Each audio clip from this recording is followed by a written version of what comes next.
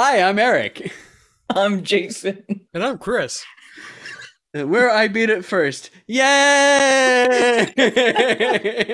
Oh shit! I totally forgot. Mirrors.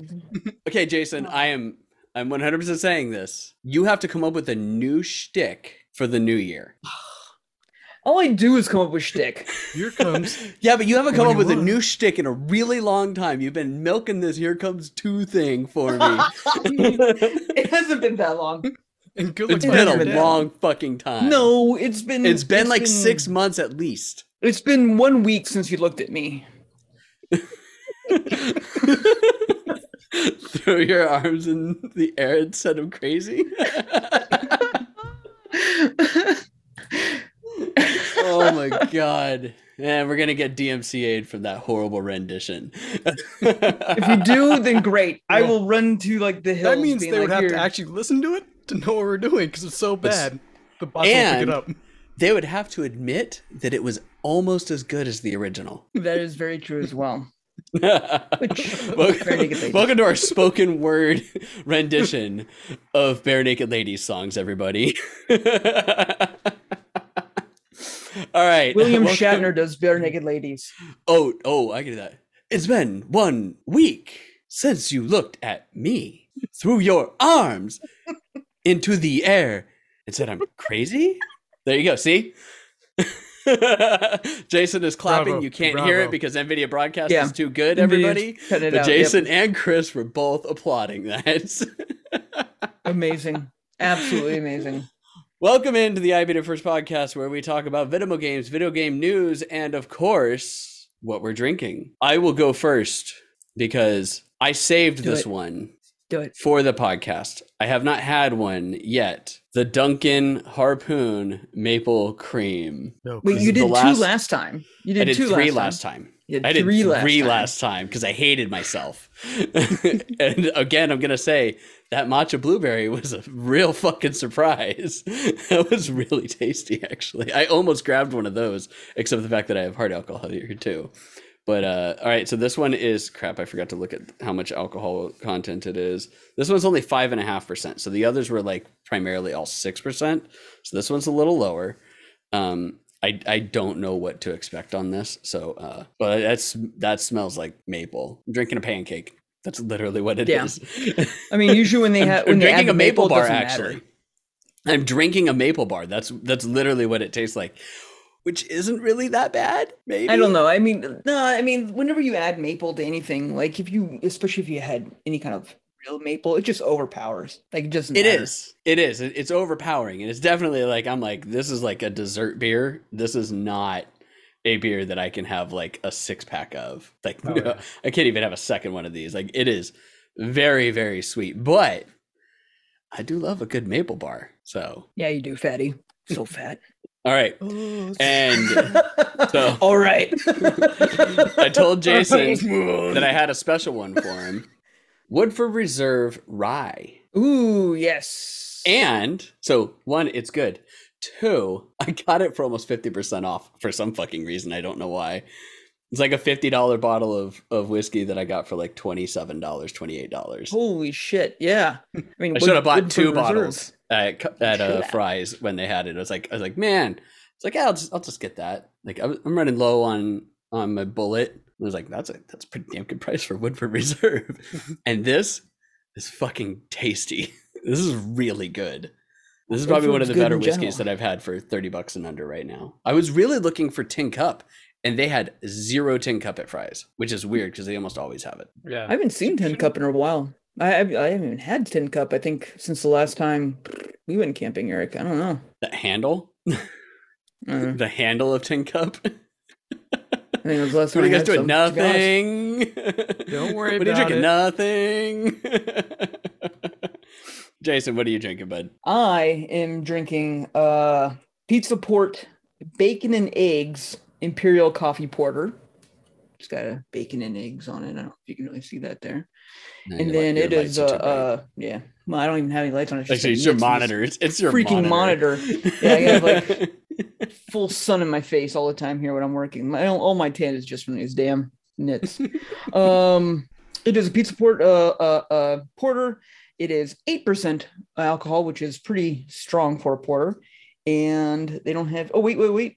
Originally brewed at Pizza Port, OB, bacon and eggs has become a favorite amongst Pizza Port fans. The unique and specific coffee blend that is used to brew was created by beer buddies at Bird Rock Coffee Roasters, known as the Pizza Port blend.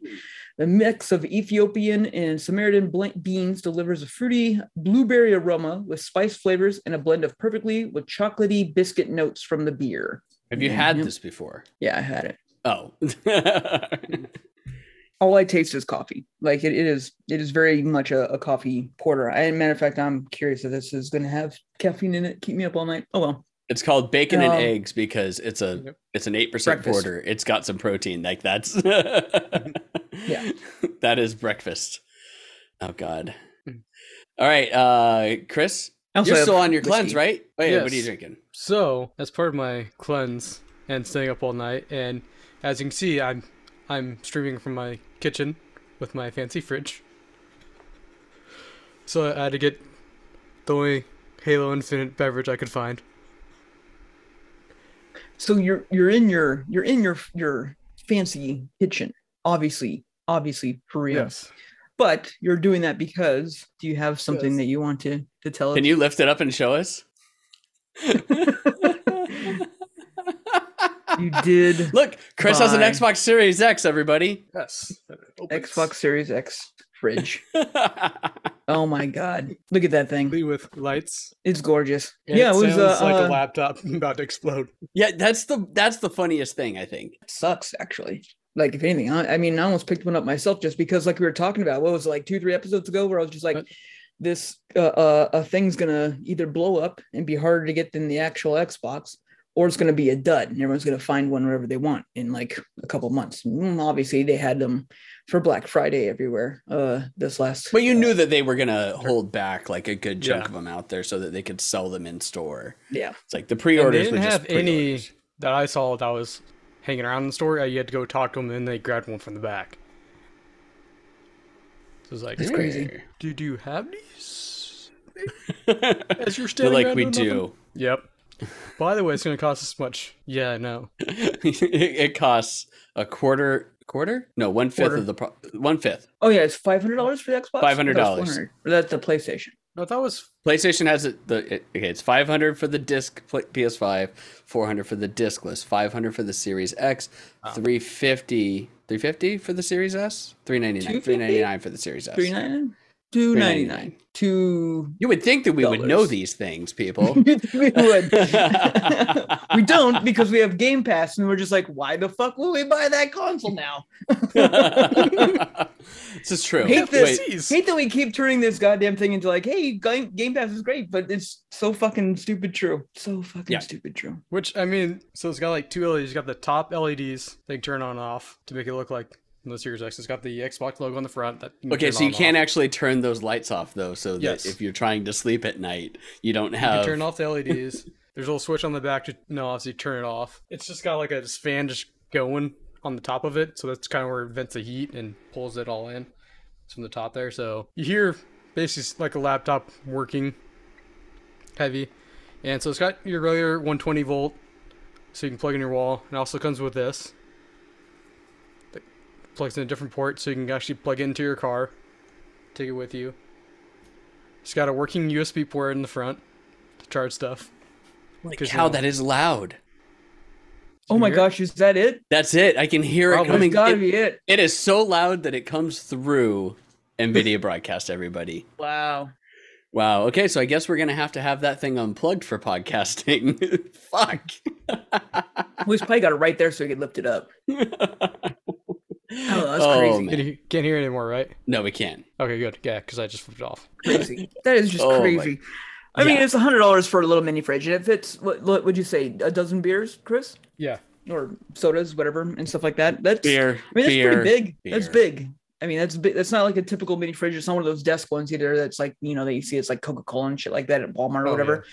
It's not one of those little like cold plate ones, and it's Yeah, the reason I quite didn't as get big. one is because I Yeah, you have an have- actual mini fridge over have an there, and it actual holds a mini hell fridge, of a yeah. lot more than But your a mini fridge is 12-pack. like $150 to $300. Is that the range? Yeah, it for was your probably mini like a fridge without looking $300 at- one or whatever. Yeah. I forget. Well, for $100, Chris has got like a nice little mini fridge in itself. Hey, So it it's just kept loud.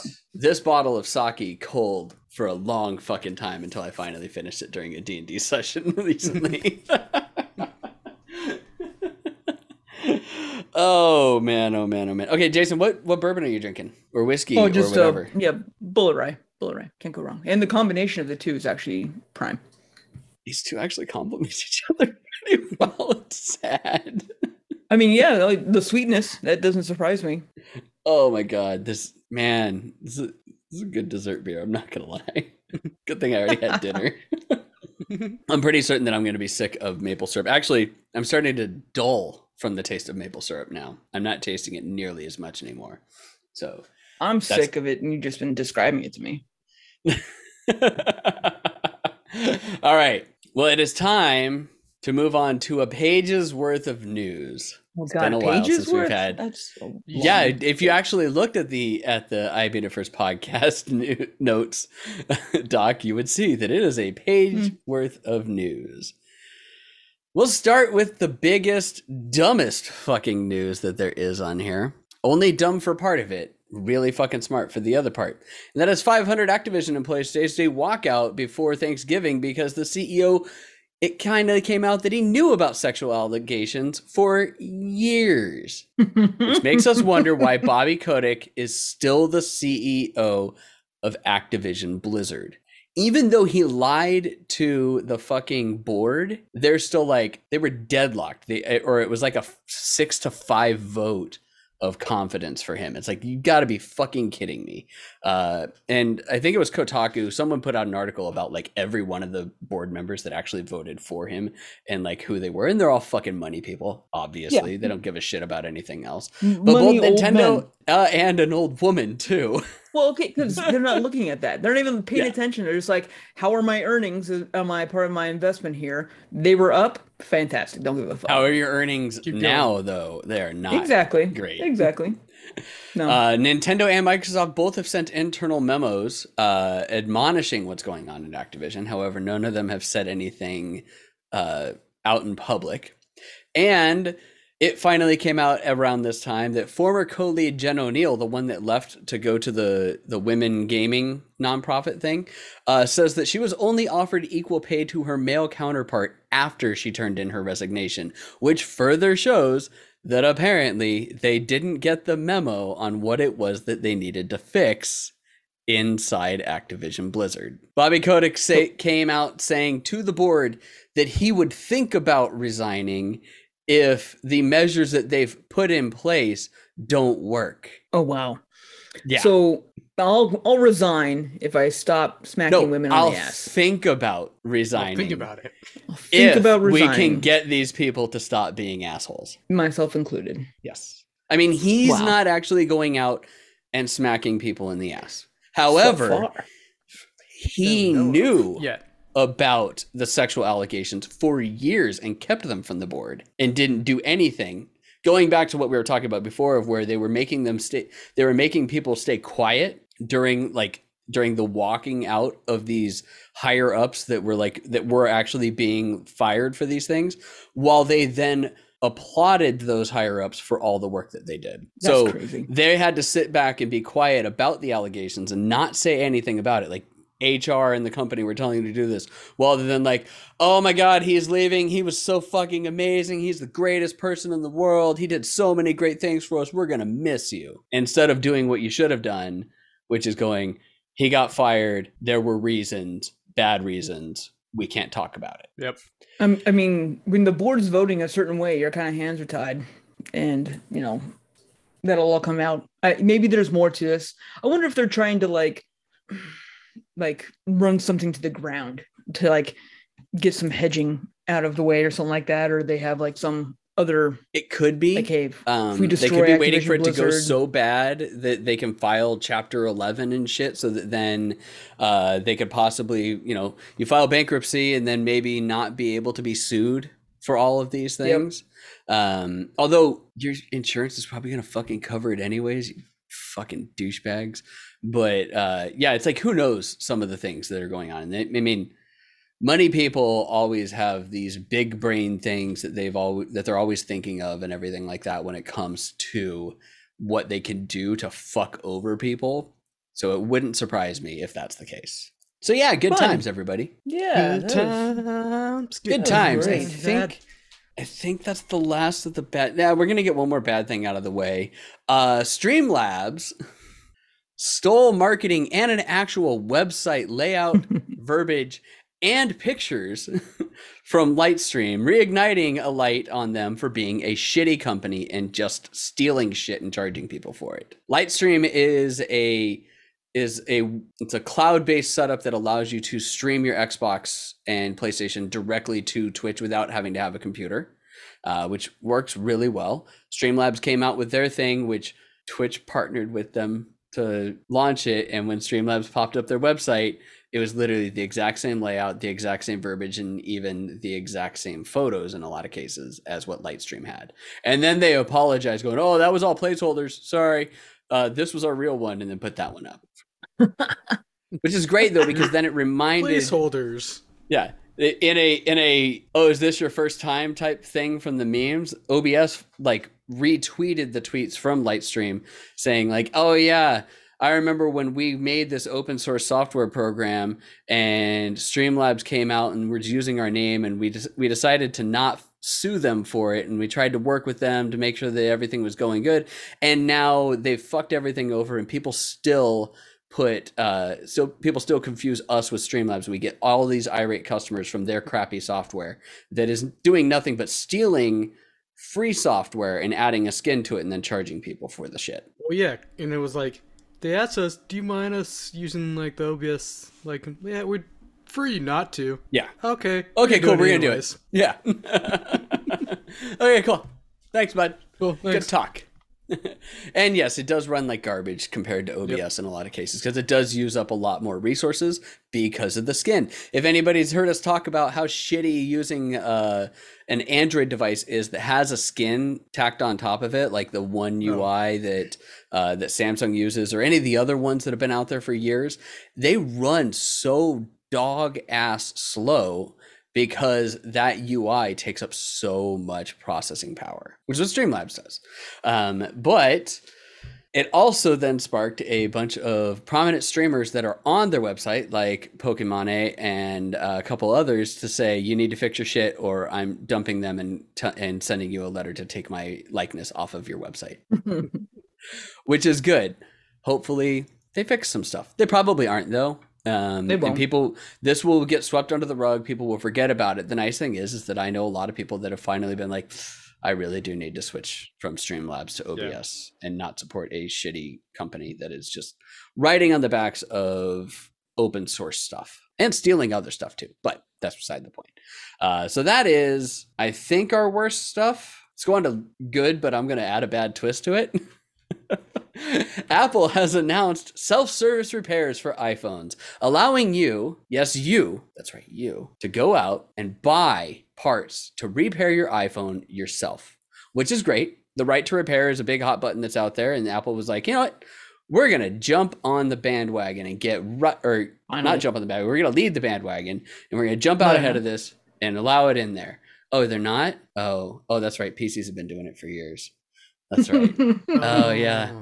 Oh, yeah. But also remember, people, that while Apple thinks you're finally smart enough to repair your own phones, they still think that you're too stupid to be able to sideload your own apps onto your fucking phone. See that callback to the last podcast? I love that it happened like within the 2-week span, and I'm just like, you gotta be fucking kidding me. Like, you come out and say people are basically too dumb to allow them to sideload stuff.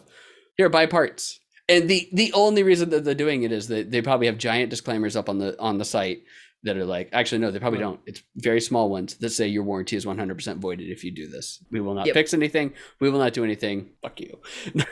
Yeah, go fuck yourself because you didn't use one of our geniuses who would have done pretty much the same thing that you're doing. Google it, and then And charged you and then charged you an an arm and a leg entirely to new do it. phone for it. Yep, exactly. And I still am in the hot seat of just like I don't understand how Apple, the jokes of just like this is the same fucking phone have been around since the iPhone 6. Like it's just like, and here we are, like, years later, still making the same jokes about them being behind in technology compared to some Android phones, on being way more restrictive, not nearly as customizable, obviously non-repairable until like barely now.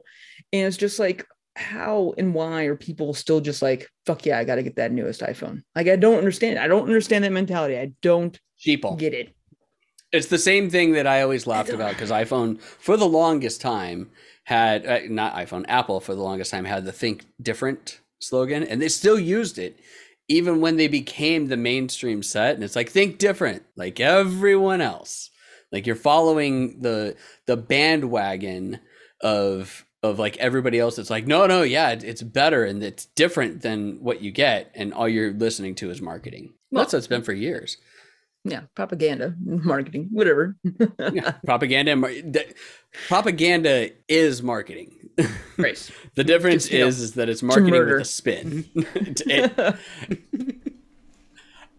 Yeah, I'm not going to make any analogies. I've already gotten enough flack for some of the stuff that I've said on Cutscene because the anime painted a certain person in a kind of good light.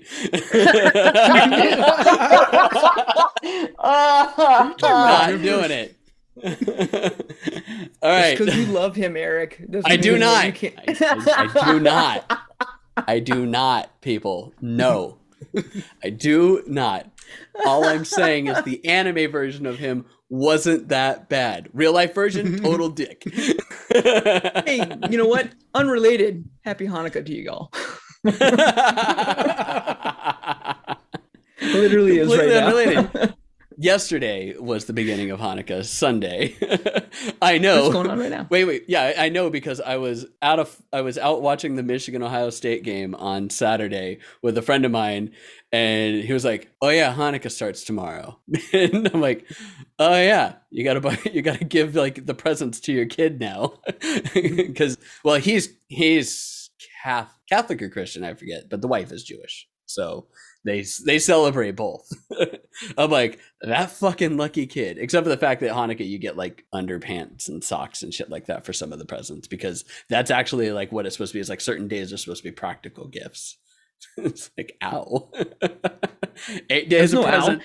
Yeah. As a 37-year-old man, I like open up a present. If Yes. it's new socks, I'm just like, Yes. fuck yeah, I will. As a gladly- 9-year-old boy though, Yes.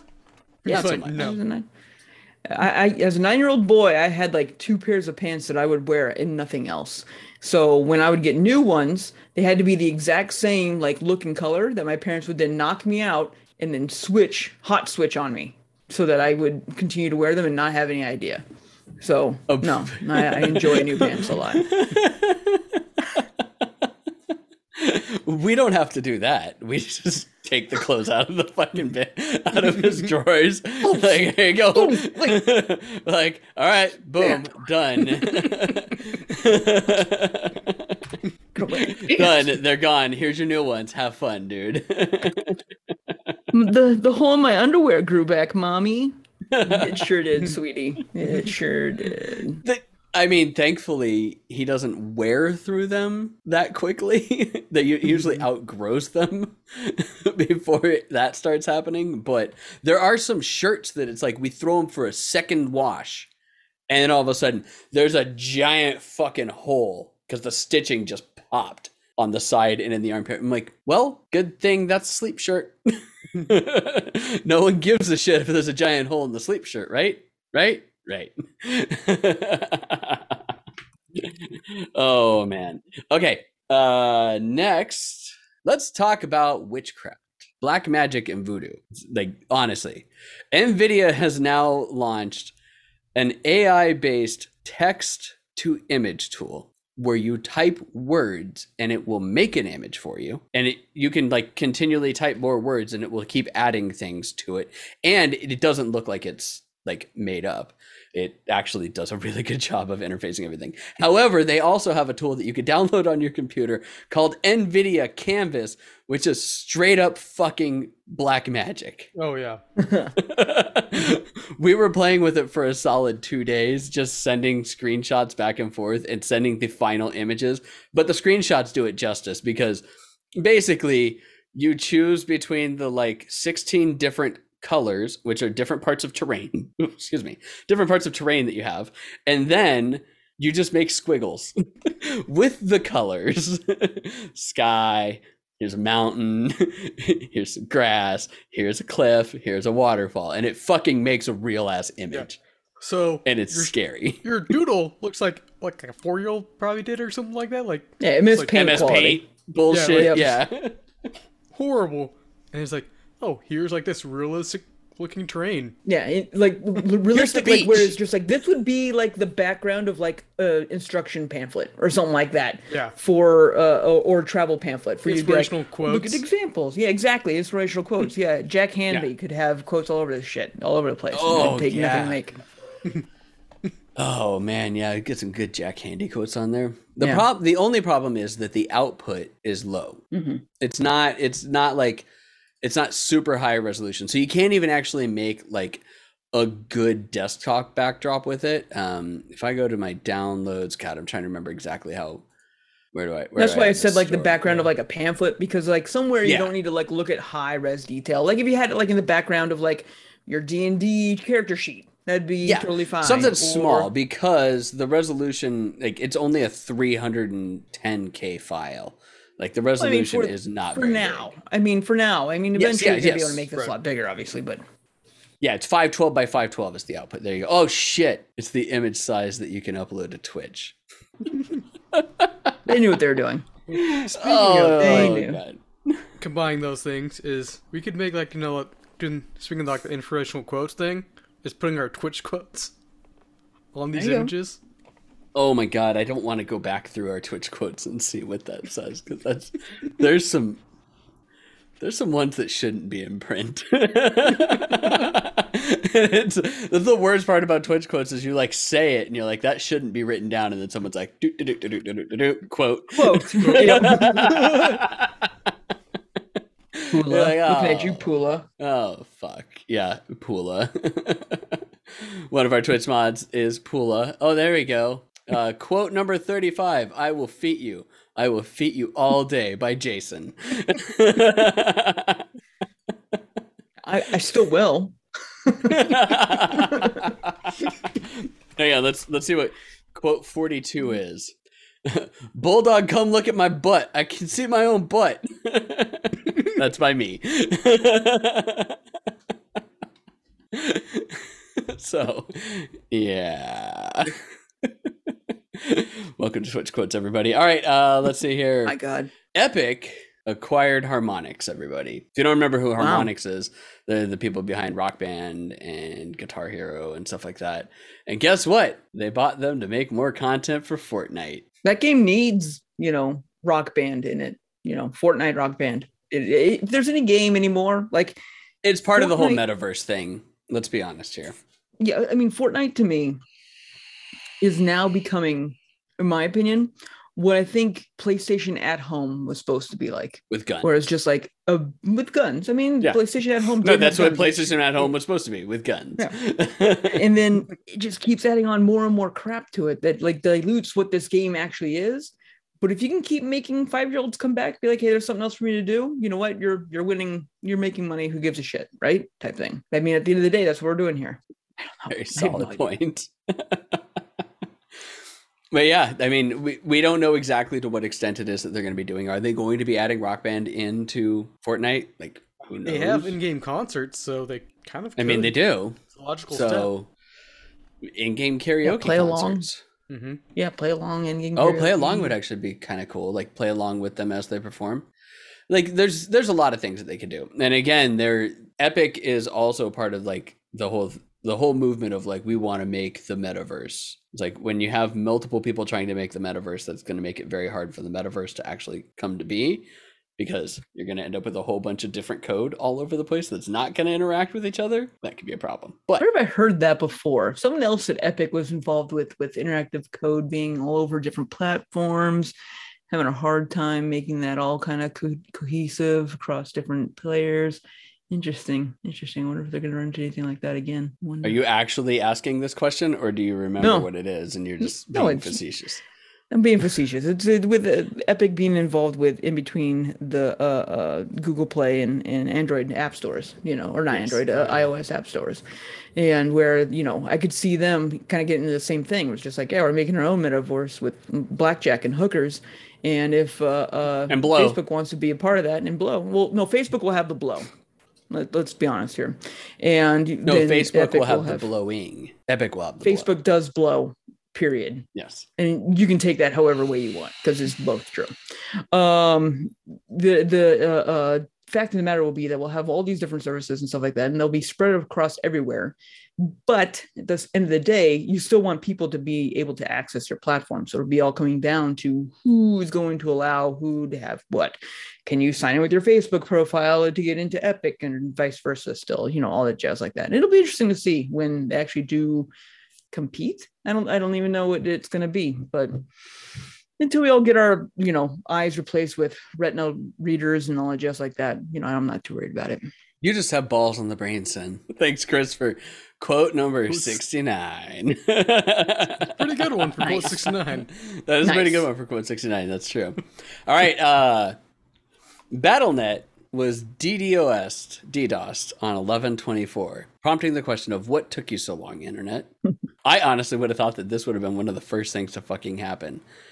But BattleNet actually went down for roughly about 24 hours, I think it was, because they got DDoSed so hard. You don't need to worry about DDoSing a platform that constantly has no problem being down itself by default. True. Like that's like we should DDoS BattleNet. You're right, we totally should. Let's jump on there. Oh, it's down. Oh, right it's now. down. We can't DDoS it. It's down. Can't DDoS it because it's down. Well, that's like the thinker meme. Yeah. Can't DDoS us if we're always down. Exactly. Can't take down. It's already down. That's right. Oh, we're two steps ahead of you and two firm grabs on your breast ahead of you as well. It's great. We're already behind you, on your butt. Oh, booty. All right, a firm, calming, open hand slap to the ass, letting you know that you've done a good job. Thanks, Coach. Put me in, Coach. All right. Which one? All right. It's not getting picked up, Jason. No matter how much you try, NVIDIA Broadcast is too good. No. That was just for your pleasure, Eric. Oh, that was just my visual pleasure. It was just for your visual. All right, Nintendo is preparing to drop what could be the final Smash Brothers Ultimate patch. Their official Twitter has said that it will have the final balance adjustment. So now that Sora is out, and that's all the characters that Sakurai has said that they're doing for Smash Brothers Ultimate, they're doing a final balance adjustment, and then that's it. Which is great that it coincides with the first actual sanctioned fucking Nintendo actual tournament that's not a 2-day long E3 thing. So they're doing a full-on tournament that we talked about before, and I guess they're not fully supporting anymore. What is it with Nintendo and not supporting games? They really don't, because Animal Crossing is pretty much done now. They're not doing any more updates or anything like that for it. Yeah, well, it boggles my mind. Fine. Yeah, it's not fine. It also boggles my mind that they're like, hey, we're not going to update this game anymore. Oh, by the way, here's this DLC, but we don't give a fuck anymore. Which is just like, okay, why am I going to buy this then? And then it's just like, and it's not just that game. It's like almost every single game. I mean, once they're done with their DLCs, they stop. Zelda is a bad example because it's single player. I mean, there's not much you're going to be doing to really do anything in there, but it's just like so many games are just like, yeah, you know what? We're moving on to the next bigger and better.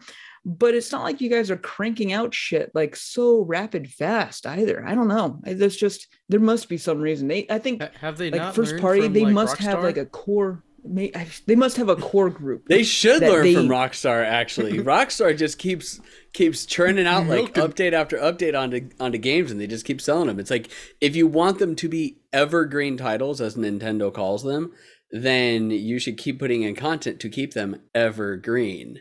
Well, that's the whole reason. Like, that's the only reason that they justify still charging $60 for a fucking game that's been out for 3.5 years. Whereas Sony and Microsoft all like continue to support some games and keep doing updates, but then they drop them into greatest hits things. I think for them, what they're trying to do is just really drive home the fact that it's just like, hey, remember Mario, the first one in the NES days?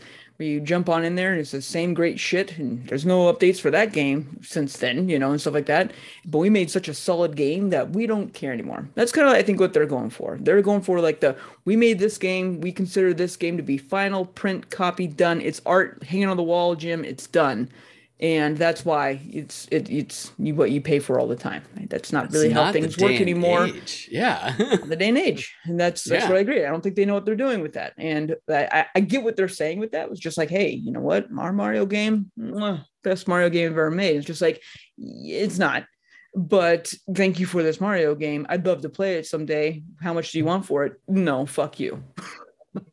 I don't care. Like, it's just like, not the day and age. I mean, if they were the balls to the wall, if they were like the bleeding edge, like it was just like, hey, this bad boy runs Crysis. Like, it's just like, we're good, type thing. I mean, obviously I'm just joking with Crysis, but I mean, like, if it was like the bleeding edge, the top of the line, it's just like, there's nothing else that can even match this, by all means, absolutely.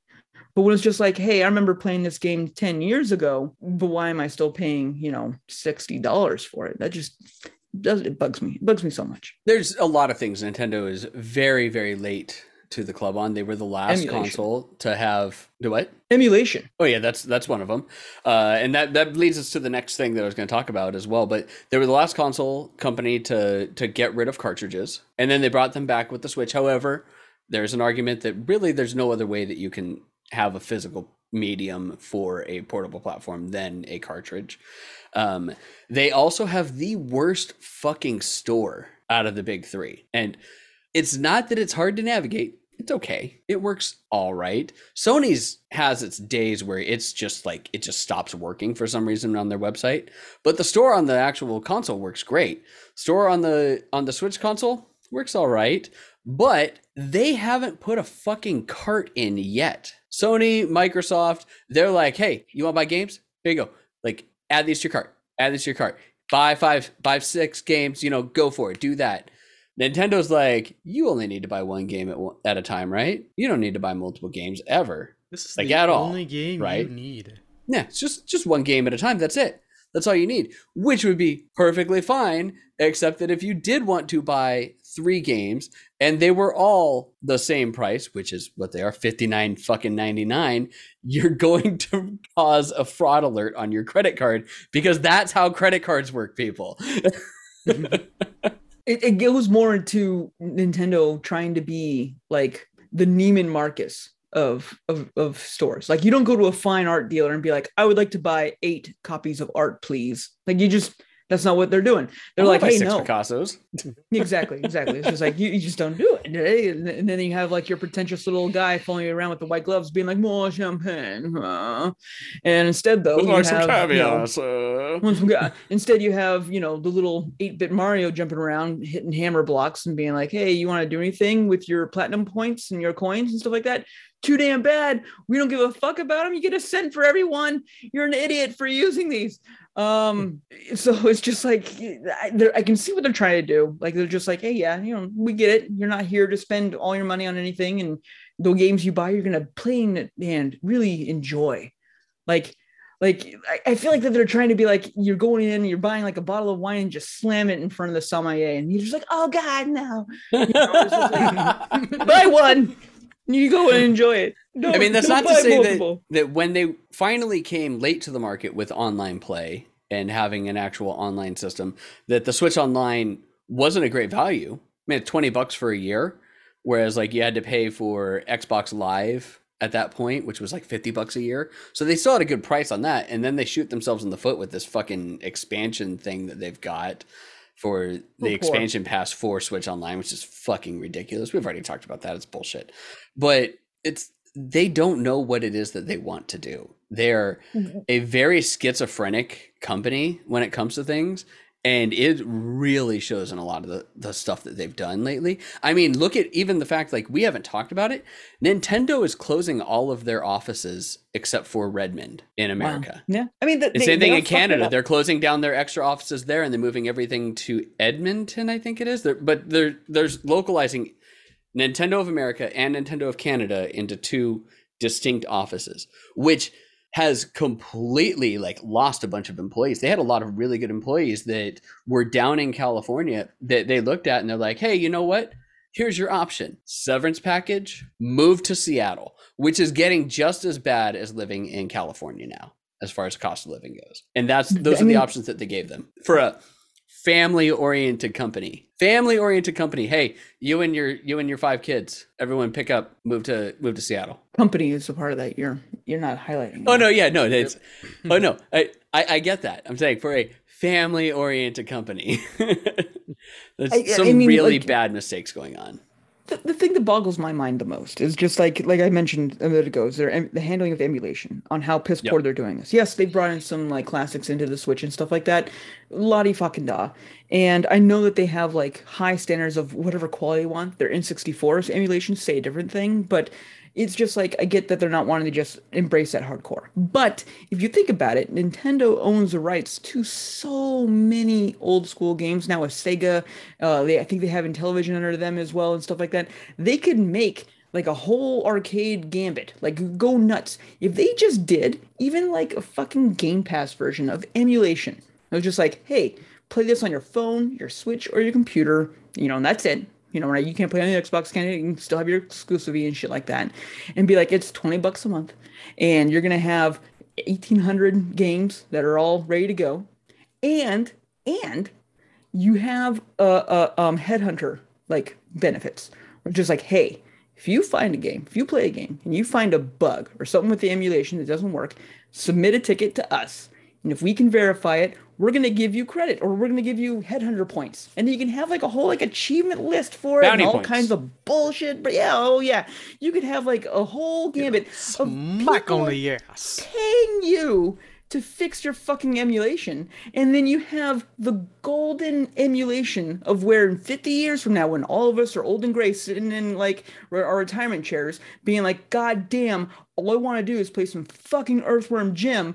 I will pay thousands of dollars to do it because I'm old and rich now. Give it to me. You can be like, guess what, you dumbass rich motherfucker? Here's goddamn Earthworm Jim 1 and 2. Go play it to your heart's content. That'll be $5,000. And I'll be like, I don't give a shit. I have more money than sense. Let's do it. And they're instead just be like, no, we're going to release like 5 games at a time. They're going to be like mostly games you have no fucking idea ever existed. And then maybe 1 or 2 of them you'll really like.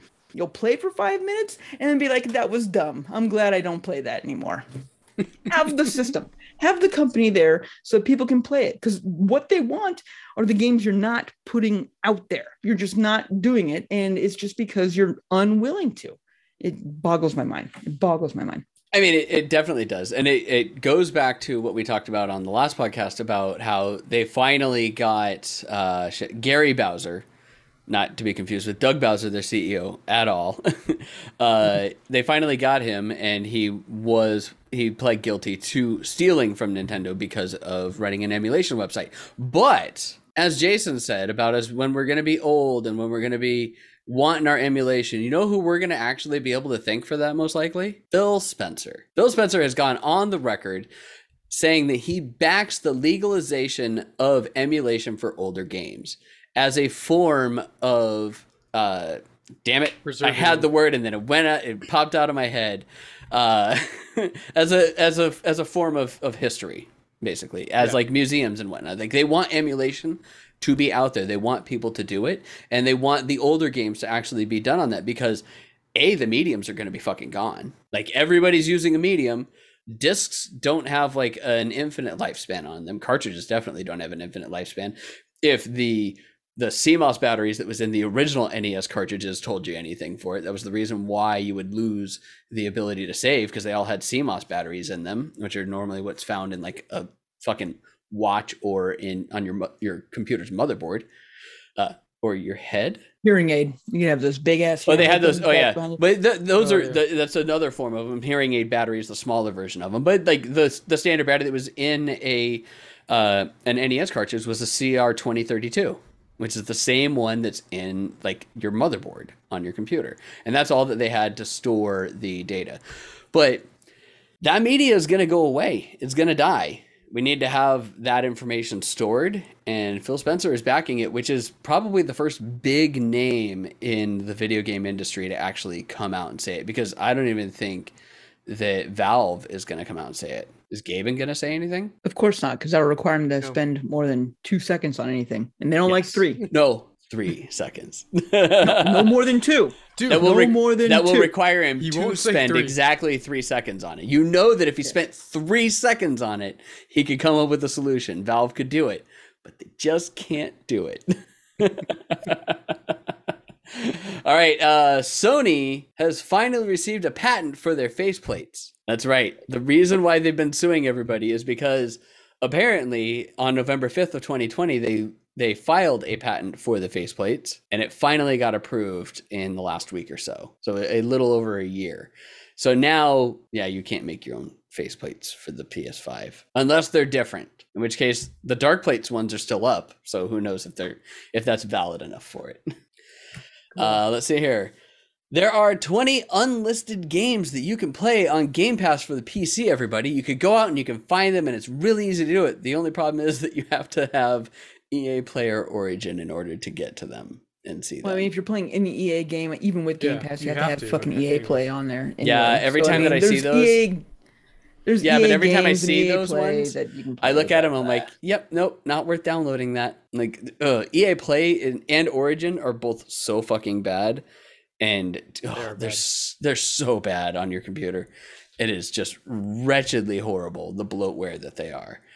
So I don't even touch them. But there are games that are not listed as free that if you have EA Play or Origin on your computer and you want to look at them, you got Game Pass, go in and you can find them. They're there. And you can play them. And then this article came out, I'm like, oh yeah. That's the thing yeah. I found out when I went looking for Medal of Honor Allied Assault. In funny news, Farming Simulator 2022, but it's 22, has sold more copies and has had more sustained players on Steam than Battlefield 2042. God, it's been such a cluster. Wow. The game is bad, has tons of issues. One of the best ones that I found, the most humorous, was that they forgot to add collision to some buildings.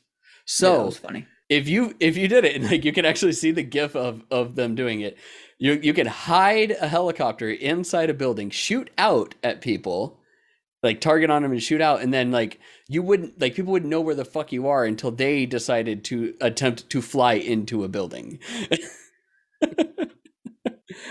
Not to mention the whole hovercrafts being able to go up the sides of buildings and so many fucking problems. Consoles have it way worse too. I mean, like I'm listening to a bunch of my buddies who are playing it. They both still, to be fair, they enjoy playing the game, but there's tons of problems on consoles that no one's covering in the news that is really bad. And the PC is just like you just said, it seemed to not be a ghost town, but it just seems to be that there's just not the player count behind it anymore. And like they're just looking at the release behind it. I mean, fuck, since what, 5? I just have had zero desire. Like 4 to me was fun. I enjoyed 4. Yeah, 4 was good. Going back to 1, because they then did Battlefield 1, which was in World War 1, and that was okay. I was alright with that one, but 4 was just, to me, the epitome of Battlefield, like of newer ones. You know, obviously 1942 and going back in the day, fantastic. But Battlefield 4 was fantastic. But then 5 was shit, and now this one, I just watched them play. I was just like, zero desire. I have no desire to play this, and the fact that they're just not putting anything behind it, it's just I'm so sick and tired of playing. They have put out a sorry, Chris, I don't mean to interrupt. They have put out a plan to fix the issues, but fuck, that's a lot of issues. then, like, these need to be just free to Hang on, play Chris, until you do. Chris wanted to say. Okay, keep sorry. Yeah. So for the lead up to it, I'm like, all right, kind of cool, but kind of, and then like, oh, Portal, that looks kind of interesting, but like, and now everything's kind of, I'm still just like, I don't know, I definitely don't want to pay $60 for this. Yeah, exactly. Damn sure. I mean, it just goes back to the thing. Don't pre-order games. Don't buy them, unless you know for a fact this is going to be a thing that you're just going to be balls to the wall on, or, single player games seem to be at least slightly less impacted by it. Cyberpunk. But, you should definitely, don't pre-order games. Just don't pre-order games. Yeah. Stop it. Which, going back to the whole EA Play Xbox Game Pass thing, so you get EA Play through Xbox Game Pass for PC or Ultimate. I don't think you get with the console version, but if you go on there, you can get 10 hours of game time of 2042. That's all you need. That's actually 10 times the amount of what you need to realize it. Which is just like, hey, 10 hours, that's plenty of time to see if you want to drop $60 on it. It's plenty of time to downloading realize it. you don't want to spend $60 on it. Yeah. Oh man. Okay. Let's see here. In fun tech news, actually astonishing tech news, Japan has successfully broken the world record by double now for internet speed at 319 terabytes per second. Now it'll That's a only lot of take hentai. 50,000 years to download all of Pornhub. Probably. What's really great about this is most tests for internet speeds and data transmission are run over very small, like closed off networks that's like just large enough for you to be able to for it to be considered a non-internet. They did it on an 1,864 mile run of cable. Yeah, pre-existing cable, which is insane. That is, like I said, it was more than double the previous record, which was set back in 2020, and is better than, like, as far as like metrics go, than any other system that's like has been done for all of these, which is awesome. Bravo. We're not going to get any of those speeds anytime soon, but God, especially no. here in the States, God no. no. But we still pay out the butt for insulin. What makes you think they're going to give us free internet? God fucking no, they're not going to give us that speed. Nope. That reminds me to tell everybody again that we blasted through a 0.5 terabytes worth of bandwidth in 24 hours doing our Extra Life stream on November 6th. We did. Just like And the then reason Forza came out, and it was like 100 gigabyte download. I was like, fuck.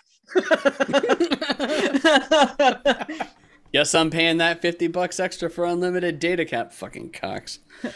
Fucking All right, let's see here. Who out there would like to pay $700 for the ultimate driving experience? Because you can, if you want to buy Fanatec's Gran Turismo DD Pro steering wheel and pedal system, which I showed it to my wife earlier, and she was like, why? I'm like, well, like some of it's like super over engineered. It's all metal. There's carbon fiber in it. And I'm like, nobody should pay this much for a fucking steering wheel for a goddamn game. I'm sorry. First of all, it's a direct drive. if so it's like Chris, that's it would actually just pretty sit in the cheap. room, not set up. It's actually a pretty good price for it. Direct drives are And not cheap. what I want to know is, can you play that mech game with it? What was that mech game that came with that gargantuan ass fucking Oh God, shit. battle? No, not Mech Warrior. It was one that it was made just for It wasn't BattleTech. No, it wasn't BattleTech. It was its own. God. Rigs. No, Not it's not Riggs. Riggs. No, Riggs was we're the talking. VR one. We're talking old. We're talking Xbox old. One. It wasn't Mech Assault, was it? No, Was it wasn't Mech Assault? No, I don't think it's Steel Battalion. Steel Battalion. That's it. Yep, Yeah. there we go. Like I just pulled up my Xbox Mech game controller. Which, if you haven't seen the Steel Battalion fucking controller, whoo doggy, that thing You came needed in a this. fucking box. Like It it was came bigger in the than the same console. size box as Rock Band came in, and Rock Band Yep. had a fucking digital drum set. That's how Thing big was this box was. insane. I remember when they came in, and did we get like Foot two of them pedals. at comp? Yep, I remember looking at it. That was all. Yeah, we We got, had foot like, pedals, two. two joysticks, throttle, a billion different buttons. Oh, you, Oh, a nuke you option definitely too. need That's this. crazy. Oh my Nice. God, no, I found. All right. Battalion was $700. fun too. $700 for a direct drive controller, like steering wheel set for the PlayStation, or $200 for a fucking railway sim desktop controller. Levers, like it's got 5 different levers, twisting knobs, a shit ton of buttons down below. Like, you want the actual, like, ultimate train driving experience? That thing right there. The Rail Driver USB desktop train cab controller. Hell yeah. I wonder how much that old rig that we tried out at E3 like a couple years back, where it actually tilted and shit like that as we were driving. The Forza one that would be. I don't think it would. No, well, not the Forza one. No, it was one of the cheaper ones. That one was $1,500. And that was like $1,200 for just the seat. And actually, that was $1,200 for just the base that actually did the movements, and then you had to have a seat that went with it. Then you had to buy a controller, a steering wheel, and pedals. And I think Chris's computer blue screened on him. Either that, or he's dumbfounded by this conversation right now. One of the two is happening. I have a feeling, though, that I'm going to need to change my overlay to be a 2-person any second. But the Rail Driver USB, man, that thing. It's got a bell. It's got an alert button. Bell. Oh my goodness. This thing is awesome. It even allows you to operate the switches for the tracks, everybody. This thing is great. I'm honestly just filling time until Chris pops out of our Zoom call so that I can get rid of it. All right. I'm still liking it. You should look this up. This thing is insanely hilariously awesome. Like, it's got everything that you think that you would need for running a train sim. All right, next, CD Projekt Red explains the problems that they faced in making Cyberpunk 2077. There it goes. There it goes. Yep, there. All right, now it's just the two of us. He's dead now. And spoiler alert, it's exactly what we fucking thought was the problem. At least it's what I thought was the problem and what we've talked about. And I'm pretty sure Jason was on the same page as me, is that there was way too much fucking story option. And they finally got into it and they're like, oh yeah, this one little conversation with this guy that you had to go to like 2 different places took more to develop than the entire fucking parade that we had in the game. Because it's like, yeah, you have to develop all these like textures and everything like that for all the items in the parade and all the lighting effects and everything like that. But you have to be able to juggle 6 different ways that you could progress about this one tiny side mission. Do you talk with the guy? Do you go with him? Do you not go with him? Do you talk with him, but then go without him, then meet up at a different spot? Like, they had all these individual like little things that they had to go through and fix and figure out. That's the like one of the biggest problems. They bit off way more than they could chew with this. And I figured it was as much. I still applauded them for wanting to take the game on, but fuck. It's still a pretty game too. And the storyline is dope if you play it one specific way. But yeah, the technical problems, all just like that, and I already alluded to them earlier today about being a big problem of the reason why you don't pre-order. You just don't. Because, I mean, I at least do have faith that CD Projekt Red will continue to work on it and will eventually make the game. I mean, they've made multiple promises saying that, hey, they sold a shit ton of copies over Black Friday. They sold the game for $10. Yep. We'll make it good. We'll make it good. We promise we'll make it good. Just stand by, and all that jazz like that. Here he comes, Chris. But there he comes. He's coming in. Yeah. So, Chris, you had the best froze frame face that you could possibly have. You looked so fucking stupid. It was great. It was awesome. All right. So we talked about it on a couple of podcasts because it had been alluded to after the last podcast, probably about 2 days. DC Multiversus is real, and DC Warner Brothers actually showed off video or like footage of the game in action. One of the coolest, or two of the coolest things about it is that it actually includes Ultra Instinct Shaggy, meaning that the internet finally memed something into existence. And they are going to have Kevin Conroy voice Batman. And I think I remember hearing Tim Daly was going to come back and voice Superman, who was the old Superman in the animated series. Kevin Conroy he's like the fucking voice of Batman. Like, I don't care what you say. Best Batman that there is. Did all the Batman animated stuff for a long ass fucking time. Just like Mark Hamill is the voice of the Joker. Oh, yeah. Like, he is the Joker, no matter what. Like, he's the guy that did the voice for the Joker, so fucking long, and he is the de facto voice and of the Joker. Games. Yeah, and in the games. The best. I attest that one of the funniest things that I've seen is that that like animated short that they did where the Joker and the Trickster take Mark Hamill hostage on his way to San Diego Comic-Con. Because if you don't know, he played the Trickster in the old Flash TV show and then reprised his role as the Trickster. As it was like the Trickster's dad, the original Trickster in the Flash, which was hilarious. But yeah, it looks interesting. It's going to be free to play, which is like very key. They are going to have dedicated servers right off the bat. They're not sharing servers or anything like that. And they are dedicating a team for real-time rollback netcode and solving any major like delay issues or anything like that for it. So they are committed to trying to dethrone Smash Brothers. Good luck. I mean, this would be the time to do it. I think again, we talked about earlier, Nintendo kind of shit the bed on the Smash Brothers thing too, in my opinion. So this is the time to do it. 100%. All right, let's see here. We're almost at the end. Hideki Kamiya, the director of Scalebound, finally talked about what went wrong with Scalebound. So if you don't remember, Scalebound was a game that was announced at 2016. Is that right? Yep. We were there. 2017. So I'm trying to remember what year it was. It was announced a while ago, and it was the most American / Japanese thing that you could possibly find. It was dragons, blonde-haired white protagonist with headphones around his neck, like very Devil May Cry with dragons. Yeah, very Devil May Cry with dragons with a lot of anime flair mixed in. And Platinum Games apparently bit off more than they could chew. In the interview that he did, he actually apologized to the fan base that was really expecting the game to come out. He said that they bit off more than they could chew. They'd never worked with the Unreal Engine, and they were trying to work with Unreal.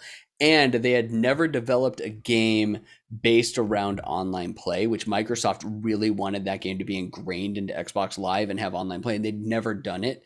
And so many issues on their part, not Microsoft's part. And we've talked about this very recently about weird things with Microsoft and canceling games. Microsoft didn't cancel it. Platinum did, or jointly the two did, because Platinum came to them and said, we can't do it. Like, we are not the company to be able to do this. And Microsoft probably looked at it and said, well, at this point, we can't like move this to someone else. So we'll just fully cancel it, which makes a lot of sense at that point.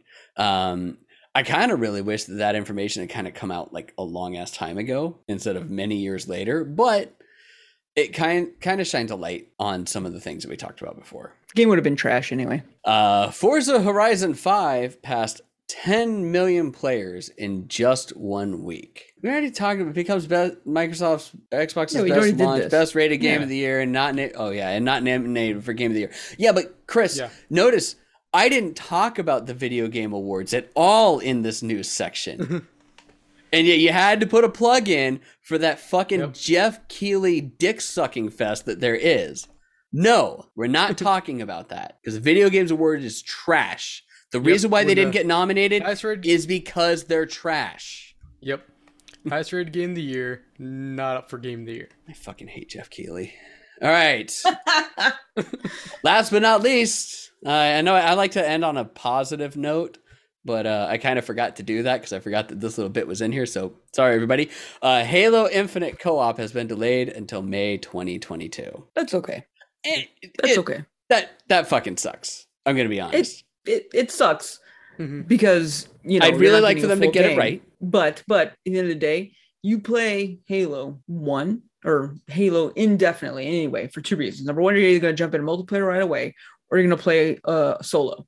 And your first couple of times you really want to play it, solo, first time. That's really how it's going to be. So, I mean, it being delayed, understandable. It being delayed till May, that does suck. I hear you on that. However, this is a very open world set. Like, I was actually kind of looking forward to running through the story with somebody else, like 2 or 3 other people, and like playing through and having fun and doing it, and then they can jump in and help out, and we can do all sorts of other fun bullshit that's going on because it is an open world. Like I was really hoping that sandbox was gonna be there. Reach was built with that idea without it being open world, and I don't know. That's just our play styles, I guess. Because when it comes to like if there's a story, I want to experience the story. I want to take my time.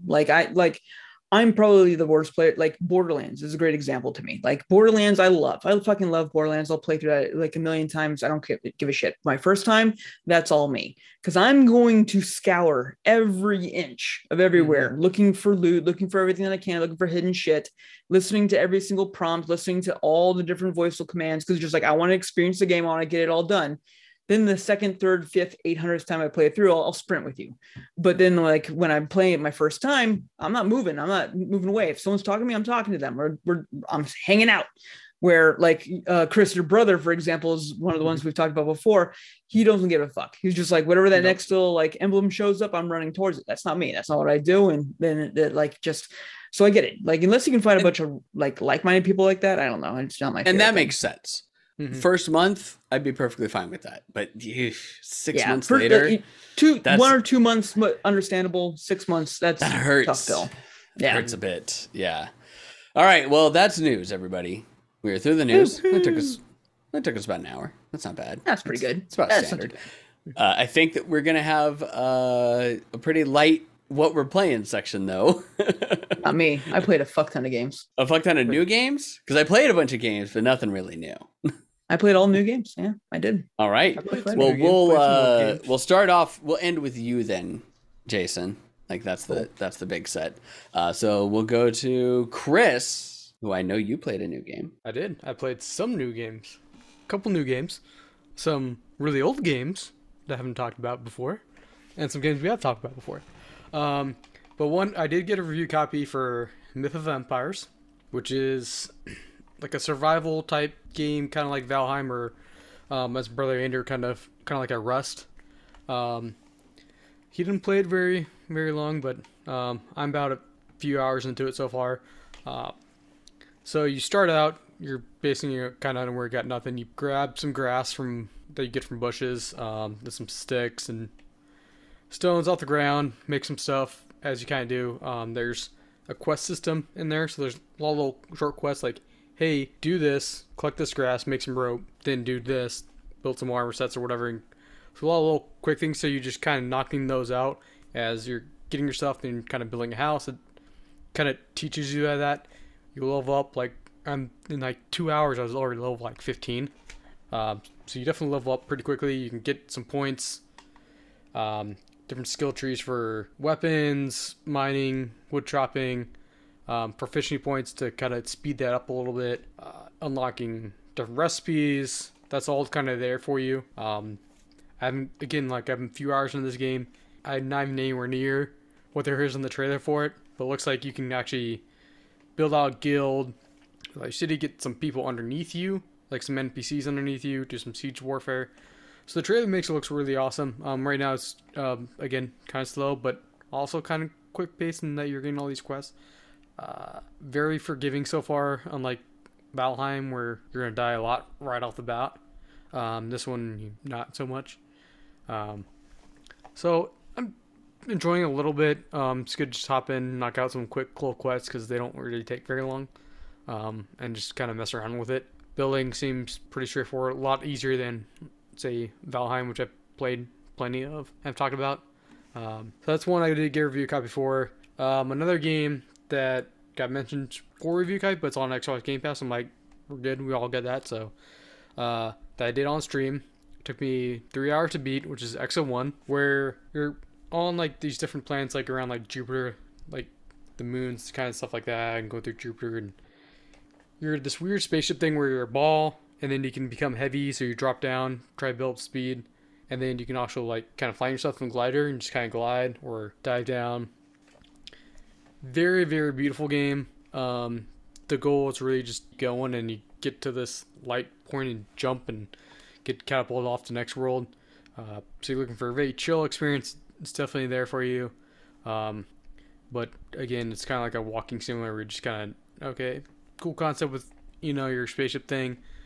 Very light on story. There would be like a little bit like some tech stuff like in between the worlds, but not much there for that. Kind of just kind of fun for a little bit, and then you're like, all right, cool. Don't think I'm going to play that one again. The XO or X like 0? XO1. EXO space. Oh, okay. O-N-E. XO1. Yes, XO1. There we go. The way you were saying it sounded like it was XO1 like that. So that makes sense. Okay. Yeah.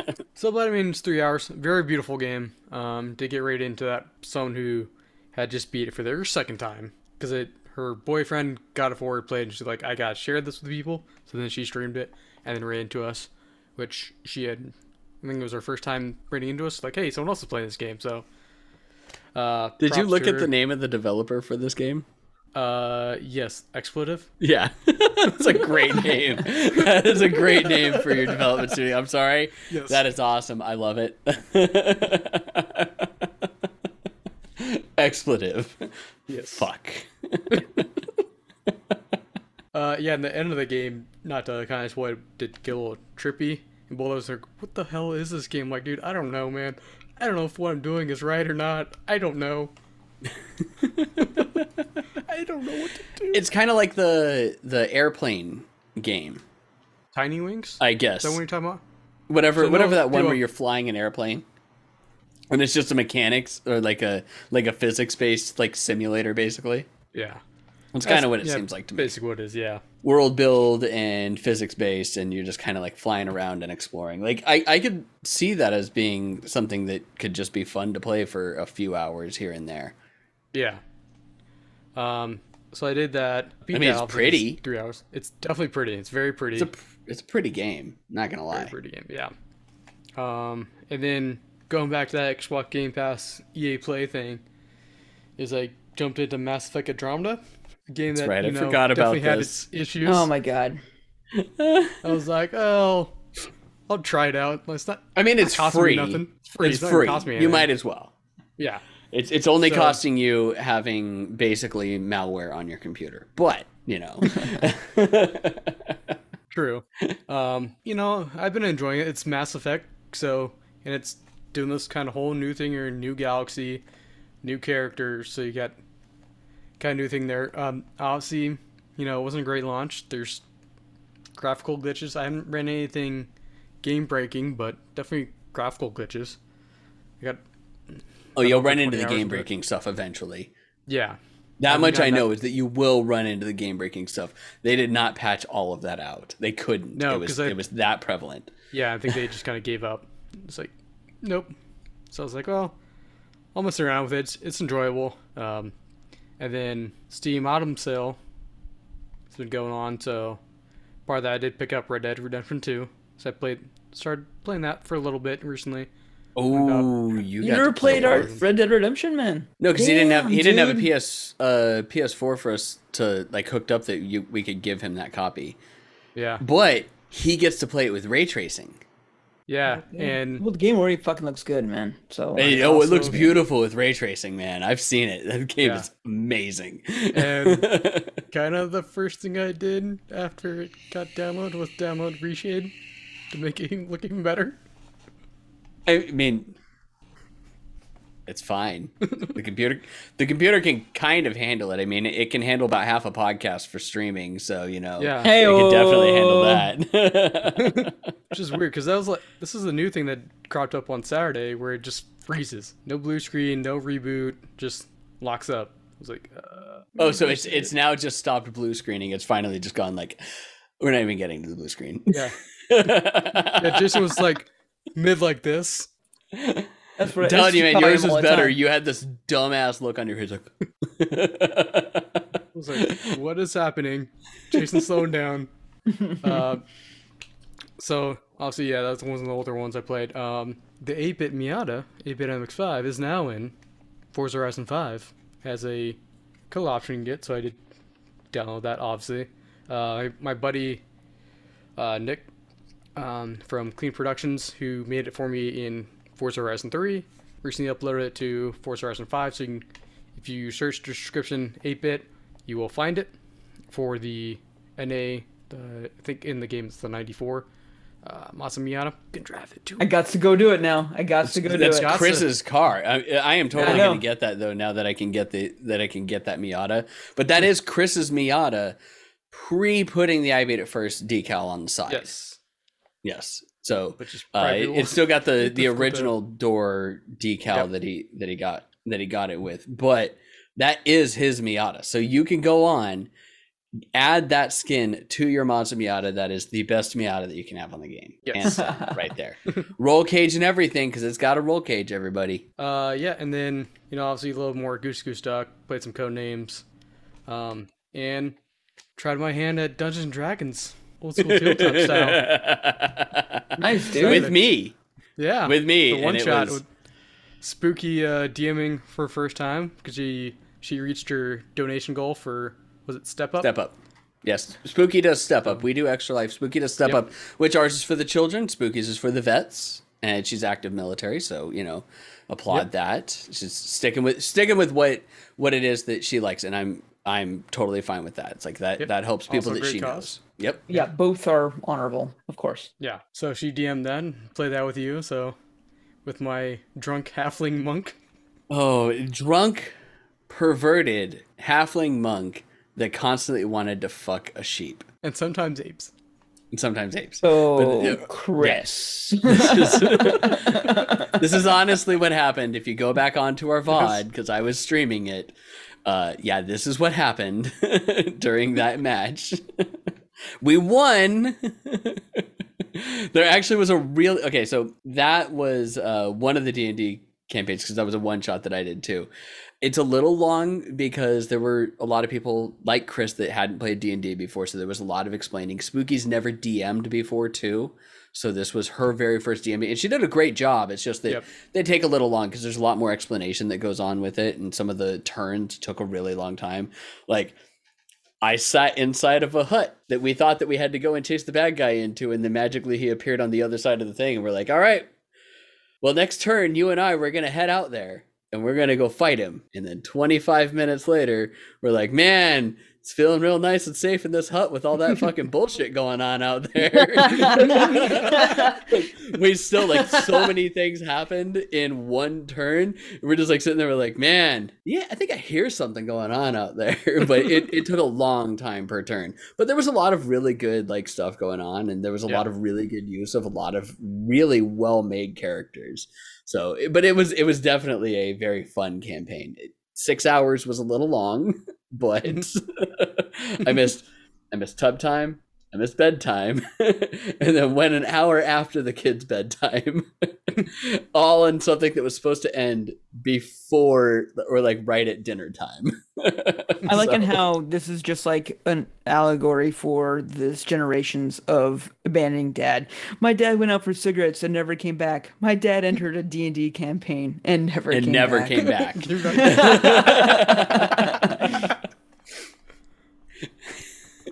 Do you have anything else to dad followed talk the about, sheep. Chris? I'm pretty sure that's all I played. Okay, then we'll keep talking about that because then I can segue on to the other stuff. But yeah, it was fun. And we played, God, what was it? It was like, I forget the name of the campaign now. But it was like there was like some magical sheep that had been turned, or that was actually an elf wizard that was turned into a sheep from the true polymorph wand. And we had to fight off a bunch of wolves and an orc, and then go kill a bunch of apes, a bed dragon, and then fight the thing. I found it fucking hilarious that it's like we finally hit our stride at the final boss. It's like it took forever for them to kill the bed dragon, like a few turns, and that one really long, like 20+ minute turn that we're just sitting there like, what the fuck is going on here? And then we get to the final boss, and it was all done in one turn. Wow. I mean, it helped that he spawned like right next to me is where like he pops up, and I'm like, all right, okay, so my fighter swings once. Okay, that's a 23. Okay, all right, that's 17 damage. Okay, now my fighter swings again. Oh, that's a crit. And then everybody else is just like it's 6-on-1, 5-on-1 at that point, and everyone just pinpoints, and Spooky's like, oh, okay, I didn't think that was going to go that quickly. Then shenanigans ensued of where we wanted to loot the house of that they were at, and the house was really the wizard's house, and I'm like, fuck that, I want to loot it, I want shit. Even though I'm not going anywhere with this character, I want to loot some stuff. But so that brings me to, we run a normal D&D campaign here on our Twitch channel, twitch.tv/IMadeItFirst every Sunday, in which case Spooky is one of the characters, or one of the streamers that is a character with me, which is one of the reasons why she was doing this D&D campaign, because there was quite a few of us that like had set up, and like I played in along with Chris. Nori, who's another player that's with us, was helping her DM because he DM'd some other stuff as well too. But I forgot to talk about on our last podcast how we royally fucked our DM, like, badly. We got in, well, one, I got 3 really strong beers deep in, and 2, we were like, I talked about a lot of other stuff, and I was like, oh man, I really forgot to talk about this, and I needed to talk about it, so I'm going to talk about it on this one. So we're on episode or session 13 right now. Around session 11 is when we had what was supposed to be kind of like a mini boss prelude going up to the main boss, and our DM Whale was going to like hardcore JRPG the shit out of this. He was doing the standard trope of bosses there, boss goes, you guys aren't important enough for me, I got better things to do, and he's gonna fly off. In this case, he's going to fly off on his eagle because it's D&D, and he summons he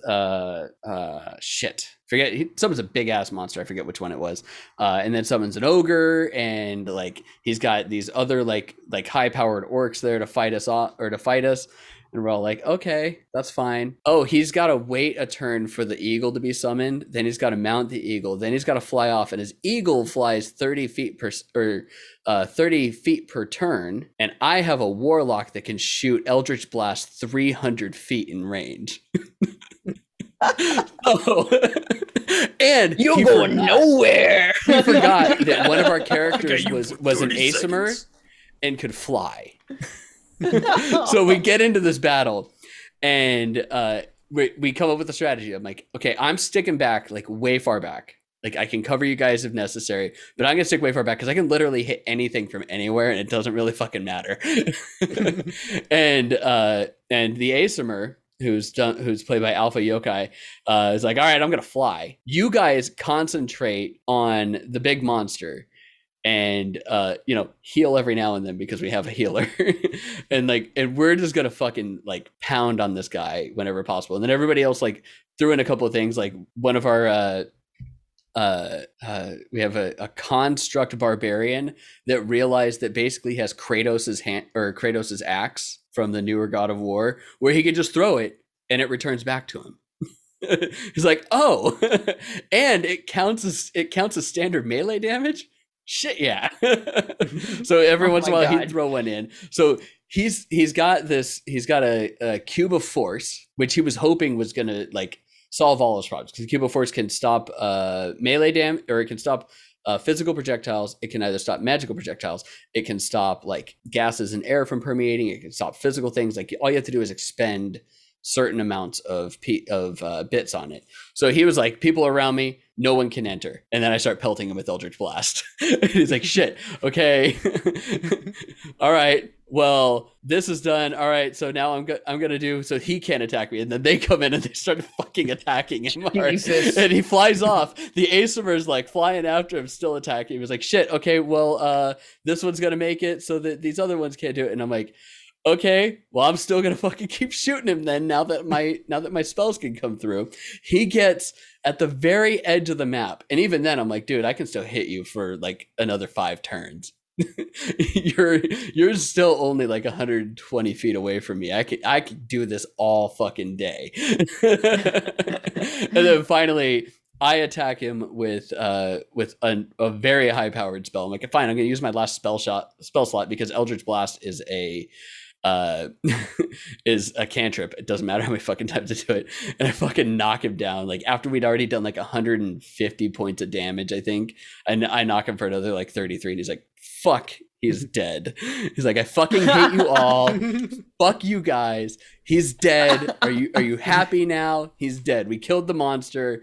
The ogre, halfway through the battle, he realized that we'd done so much damage on him that he used a spell to make the ogre like enthralled with him. He's like, well, shit. I should have been doing concentration checks. With how much you guys have been hitting me, there's no way I would have made all my concentration checks. So that ogre is he's just going to wander off now.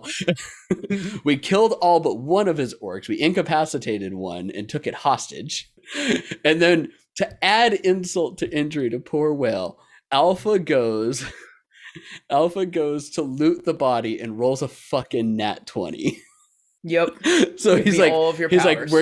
we're gonna have to do the loot afterwards. We're like, no, we should do the loot now. He's like, no, we're gonna have to do the loot afterwards. And then Omni's like, oh yeah, Well probably didn't write what the loot was because he didn't think that we were gonna kill him. Like, oh yeah, that makes sense. Sorry, bud. So afterwards, in the next session, my character, because it's the magic caster, ends up with the Cube of Force, ends up with a scroll of level 3 Fireball, a scroll of Darkness, and a scroll of Healing. We end up with a +1 battle axe that goes to Omni. We end up with a really fucking great like fire sword that goes to the Aesimer. And we're all just like, all right. Then we sold the orc that we had to the army that had conscripted us for our 500 platinum. That's how much the goal was for this, or the bounty was to bring back his head, was 500 platinum, which we weren't supposed to get this early in the game. Right. we sell his general orc for a new fucking carriage so that we could all like ride in style to the next area. It was fucking great. I'm sorry. This might be the nerdiest segment that we've done of what I'm playing, but I swear to God, it was so fucking fun. That's amazing. Just watching and hearing like all of these like mechanics. Because during the entire time, we're like attacking. He's like, stop. It's like, please stop, guys. We're like, nope. We're going for it. He's like, please stop. We're like, nope. Sorry, Will. Nope. This you ain't made happening. this decision, and this He's is D&D, flying. man. He's flying parallel to me. I have to shoot him. If I don't, that's bad storytelling. Come on. It's right up there with why didn't Gandalf just have the eagles fly them all to fucking Mordor? Because the Eagles wouldn't want to do that. They're not in any Yes, they part of would've. this battle. They wouldn't weren't want even to part do of a that. battle at that point.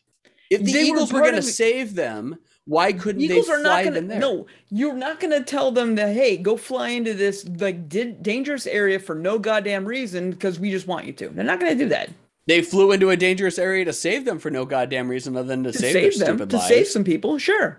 Yeah, to save the world. We owe you a favor. No, they didn't go out there to save the world. They give a A fuck about the favor? world. He did the same thing in They The don't give a fuck Hobbit. about the world. They don't give a fuck about the world. They were there to be like, okay, fine, we'll go get the damn things. And they brought 3 of them to bring back Smeagol as well. And Smeagol was kind of dead. Spoilers. Bullshit. Spoilers. All right, so beyond D&D, because that's 3 stream sessions at that point now in between the last podcast, because I do D&D weekly on Sundays, and then we had the Saturday one. I played It Takes Two with Dreamy the Nightmare, which is actually a fun game. I mean, it's totally convoluted and bullshit. And it does require 2 people to play it, but it works well. Hence the name. It works well. It doesn't. We didn't have any connectivity issues at all. And Dreams is across the US, so that worked extremely well. And I did like that they added in like little mini games that you guys could go head to head. So it's like in the middle of the story, you can kind of look off and see something, and you run up and you activate it, and it's like, oh, it's a mini game, and you either go head to head on a certain thing, or like you're doing target practice or anything like that for it. So it adds like a little extra thing of like competitiveness inside all of the like helping each other. It's a little fucked up on the story, not gonna lie. It's a little weird, very, very strange, and realistically horrible people all around. It's a fun game, and it's free on Game Pass. So if you have Game Pass, you should pick it up. I also went through 1, 2, 3, and Reach of the Halo series with Dreams and a couple of other people, both on our stream and on other streams for it. We just kind of like went through it over like a week and a half. Nice and easy. I'm going to be 100% honest. Halo 3 was a lot shorter than I thought it was going to be. Like it went bing, Halo bang, 3 boom. short. I was like, boom, Two's done. I was forever. like, shit. Yeah, one's good. 2's forever. 3 is just like, wait, what? What? And yeah. And I'm going to be honest. Didn't exist. Playing And that game, I have no idea what the fuck happened. And we didn't even skip like cutscenes or anything like that. I'm just like, what the fuck happened? Like, did I miss something because I was playing with somebody else? Plant Monster God. I guess it was weird. But yes, that whole thing, man. Jumping through buttholes in that game was weird, especially considering like they've upped the resolution on them. There were some major issues on mine and other people's computers, though, with the upscaling on those games. No matter what you did, we had to drop down to regular Halo graphics quite a few times because it would just start stuttering on us, no matter what. And it was at the same point with multiple people running 2060, 2070, like good video cards that really shouldn't have problems with it. See, what they meant by Halo co-op being available by May, they meant Halo Everywhere co-op, not just Infinite. But yes, so I played that, and that's like I haven't done a whole lot of like newer games. I'm waiting for a review copy of a game that I don't want to talk about right now because I don't want to jinx it. Waiting for that to come, and I'm also at a point where I'm going to start playing some solo games that need to be played. So I'm going to do those. But Jason, Did I play games? I don't even know if I played games. I don't know. I don't think you played any games. We just ate a bunch of fucking turkey together. Oh God, we ate so much turkey. Good job on the turkey, by the way, Eric. Too, man. I was telling Chris about this before the podcast started. I'm like, I totally thought I fucked up that turkey, like hardcore. At one point, I was measuring parts of the thighs, and they were like 189. I'm like, oh, this is gonna be bad. I'm like, why is this part of the thigh 189 and the fucking breast is still 150? I'm like, this doesn't make any sense. And it finished like way early, so I had to hold it at 170 in the oven for quite a long time. So thankfully it made its way to Jason's with its delicious smoky goodness gravy in hand as well. Way better than smoked last the year's, turkey. too. See, last year's, if it wasn't so salty because of the rub, would have been way better because it had more smokiness to it. I wish that this one had a little bit more smokiness. That's all. Otherwise, this gravy was definitely far superior to last year's. Anyways, games, not foods. Games. Games. All right. All right. Space. Games. Space. Played a few games over the holiday weekend that we just had and stuff like that. Black Friday was few good deals that I talked about last episode as well that I decided to pick up and try out. But first and foremost, what I'd like to do is call out an indie dev game first, and that is Team 17, who has done Worms series is what they're really known for, but they also did Neon Abyss and then Golf with Friends, which is what we've all done multiple times on our streaming. I forgot about that. Yeah, same people that made Neon Abyss. Love that game. Mm-hmm. A great game. They made a game called Before We Leave, and it is a very chill resource management strategy game. Kind of think like Settlers of Catan if you're playing by yourself, but you can take it to space. And space. They do a great job of making a overall chill resource management game where you're building a city, you're planning out your course, you're planning out what you want to do, building up buildings for people to live in, farms, building oil refineries and shit like that, dealing with pollution, dealing with electricity, and then you have to like expand off your island. And the game starts off, it's very like octagonal. You're on an island. You have one island that you're on. You explore the island, you build up your city and stuff like that. It's just like, hey, we're getting too big for this island, you should build a ship. So you build like a boat, and it's just like, all right, let's go off. And as you go off, the octagon starts like expanding on out and turning into a globe, and it gets very circular, like, so you're kind of looking at this as a globe aspect, as if you're looking at a planet, and you find other islands to take over, and you build up other things. Then you set up shipping routes between the two, because you don't need to build steel refinery on both islands. You have a steel refinery over there. Let's just bring steel over, and you're building up all these different trade routes. Then you discover on one of the, then you continue to grow, and you go expand out, and you find out the entire planet. Planet is only like 3 islands, so you go to the third island, and you find out, hey, wait, there's a destroyed rocket ship here. Maybe we could repair this. So you go in through and you start building up all your resources to build the rocket ship. And then, as far as I've gotten so far, you then blast off into space and go to another planet to then start all over again. But you have to maintain all your planets together. So it real quickly goes from just like, hey, don't starve, to, hey, galactic empire real fast, that you have don't to starve maintain. the galaxy. Yeah, don't starve the galaxy. Yeah. And it's very low key. The galaxy. It's very chill. I mean, this is a fantastic game to just kind of be like, blast some tunes. Wait, did play you the just say game and have some chill fun. and galactic domination all in the I same mean, there's paragraph? no enemies. There's nothing to really like Oh, okay. take on. It's very much just like go out and conquer at your leisure. Like it's not like the story behind it is that you are emerging out of a bunker after a galactic war, and so there's like disassembled and broken down buildings all over the places, and iron like machines all over the place that you're harvesting for iron and concrete to build your own shit. So it's very post-apocalyptic, but obviously post-galactic apocalyptic, because as you continue to expand, that is still out there. So that's what the storyline is. But it's very much just relaxing, like, hey, get your resources where you're doing, setting up your shipping lines and stuff like that. Very fun. I mean, I've had fun. If you like resource management, if you like just city planning in general, it's a great game just for that, with little stress. I mean, you got to maintain happiness of your people and like all just like that. But as long as you're not being like an absolute dick, super easy to do. And it's just a matter of like getting your resources where they need to be and taking over the galaxy type thing. So looking forward to see how far they take this. And that is, again, Before We Leave by Team 17. It's on Game Pass, so check it out. It's super free and super fun to play. I've enjoyed it. Over Black Friday deals, I picked up Village and The Last of Us Part 2. Last of Us Part 2, I know I've been meaning to play it forever, and Village, same thing, been meaning to play forever as well. So I dove right into Village first. No, and foremost, dived. Use bad grammar. Use bad grammar. I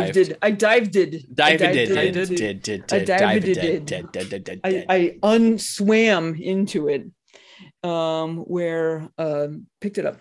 It's a continuation of 7. So if you liked the first person view and style of Resident Evil 7, then you'll pick it right back on up. And it's the same guy too, right? Yeah, it's a direct continuation. But continuation is like the same main character and everything. Yeah. Yep, everything's right in line. It picks up right in the storyline, goes straight from the end of 7 to 8, and they did a great job. If I have to say anything, I'm going to try to keep it as spoiler free as possible, because I know people haven't played it all, Eric.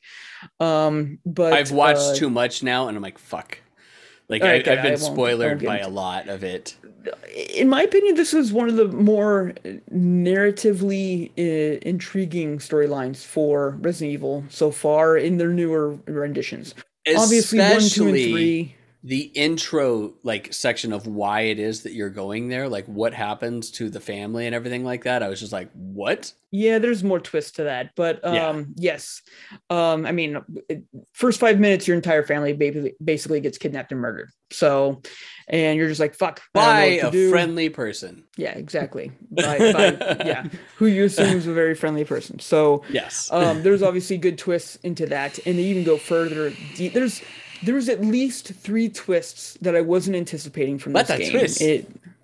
Like 3 of them, including who you play as, the game style that goes to it, and the final ending of it all. It was narratively one of the better Resident Evils that they've released in the most recent time. Obviously, 1, 2, and 3, still classics, still the best Resident Evils that you can possibly play. 4 was fun. Code Veronica 5, 6, we just don't really need to talk about too often. 7 was okay, but it was out there. And then I 8 was enjoyed Code fantastic. Veronica. Code Veronica was different. Code Veronica was a lot of fun to play because just like what the fuck is going on narratively and into the like canon of the world of Resident Evil makes god awful no sense. Yes, but it was a fun game. You want to know why it was fun? It's because you played as the best fucking character in all of Resident Evil, which is Claire.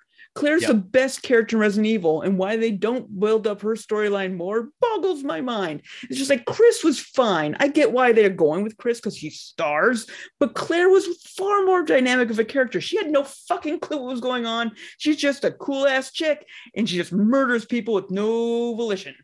I honestly think that they have a problem with making a female character the lead. Like they did it. Zero, they had a yeah, but I think that they like sat there and I think that any sales woes that they had with the previous games and whatnot, they attributed to the female characters and not the fact that Code Veronica was a GameCube only game for the longest fucking time. God, what else? Disagree. No. Because two they had Leon and Claire, and then 3 they had Jill. Yeah, no, I'm saying that they haven't had a female lead in for fucking ever, and I think that they're attributing like the split. Yeah, I think that they're attributing like any type of sales woes and just being like it's the female lead thing. We have to go with a male character. Like that's what we have to do. Which it's dumb, in my opinion. But I'm saying like Code Veronica was a GameCube only game for the longest time. And how many people fucking own GameCubes? First of all, this is how also wrong you are. Code Veronica was a Dreamcast or Dreamcast, game. not GameCube. Oh. Sorry, yes, Dreamcast, yes, not GameCube. Sorry, but Sega, not Nintendo. But it was a Dreamcast game. And how many people owned a fucking Dreamcast? I did, and it was one of the best ones that had the VMU that actually displayed your health on it. That was barely anybody owned a fucking Dreamcast. Jason is what we're getting at. It was a fun console, but it was hard to code for, and there were so many like other issues with it and its price point when it came out, like so many problems with that game has tons of problems. Narratively, it has no idea where it fits anywhere. It makes no sense. The storyline's stupid. The fit of how that game plays isn't the same as anything else that they've done up until that point in time. It had no point of being a Resident Evil game. I'm saying that I think, though, the reason why they haven't had a main female lead in a very long time is because... Very long time. It's been 2 games. It's been literally 2 games. They had a female character lead in Resident Evil 5. All right, maybe 3 games. But they had a female character lead in 5. In 6... Co-lead. 4 didn't have one at all. 4 was a fucking Leon. escort mission with an idiot fucking girl that was in 3 it. was just Jill. 2 was split with Leon again. So I mean, Leon needed his own thing, fine. And the single game that they gave Claire was Code Veronica, and that sucked. And I love that Jason's like, I don't understand why they don't have Claire, and I'm trying to give a reason. He's like, no, you're fucking stupid. They've had so many other female leads. And I'm like, I'm saying because that's not the reason why, in my opinion. That's not. I think that they're choosing to ignore Claire just because they don't know how to write for her because she's just too good. And that's why they brought out Ethan, who's in 7 and 8, to be like, the best part about Resident Evil, to be honest, is you shambling around being like, I don't know what's going on. Because the second that it's just like, I know what the fuck I'm doing and I'm going to be a badass killer, then that doesn't become a Resident Evil game. It becomes a Call of Duty Zombies game. And that's the problem. And so that's why they're like, we can't go that way because Claire now is too good.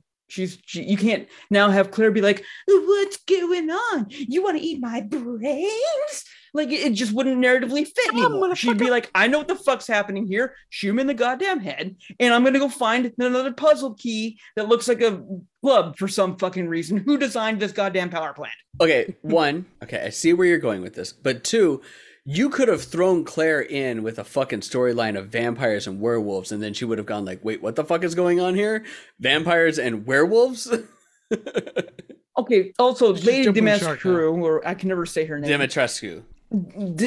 As far Lady as them D. being vampires, as far as them being Ds. vampires, I am kind of like meh on that, just because it wasn't that they needed to only drink blood, it's just that they needed flesh, and obviously the blood was the easiest way to do it. So wasn't that technically? And Lady D turns into a giant fucking dragon. Yeah, she turns into a giant dragon.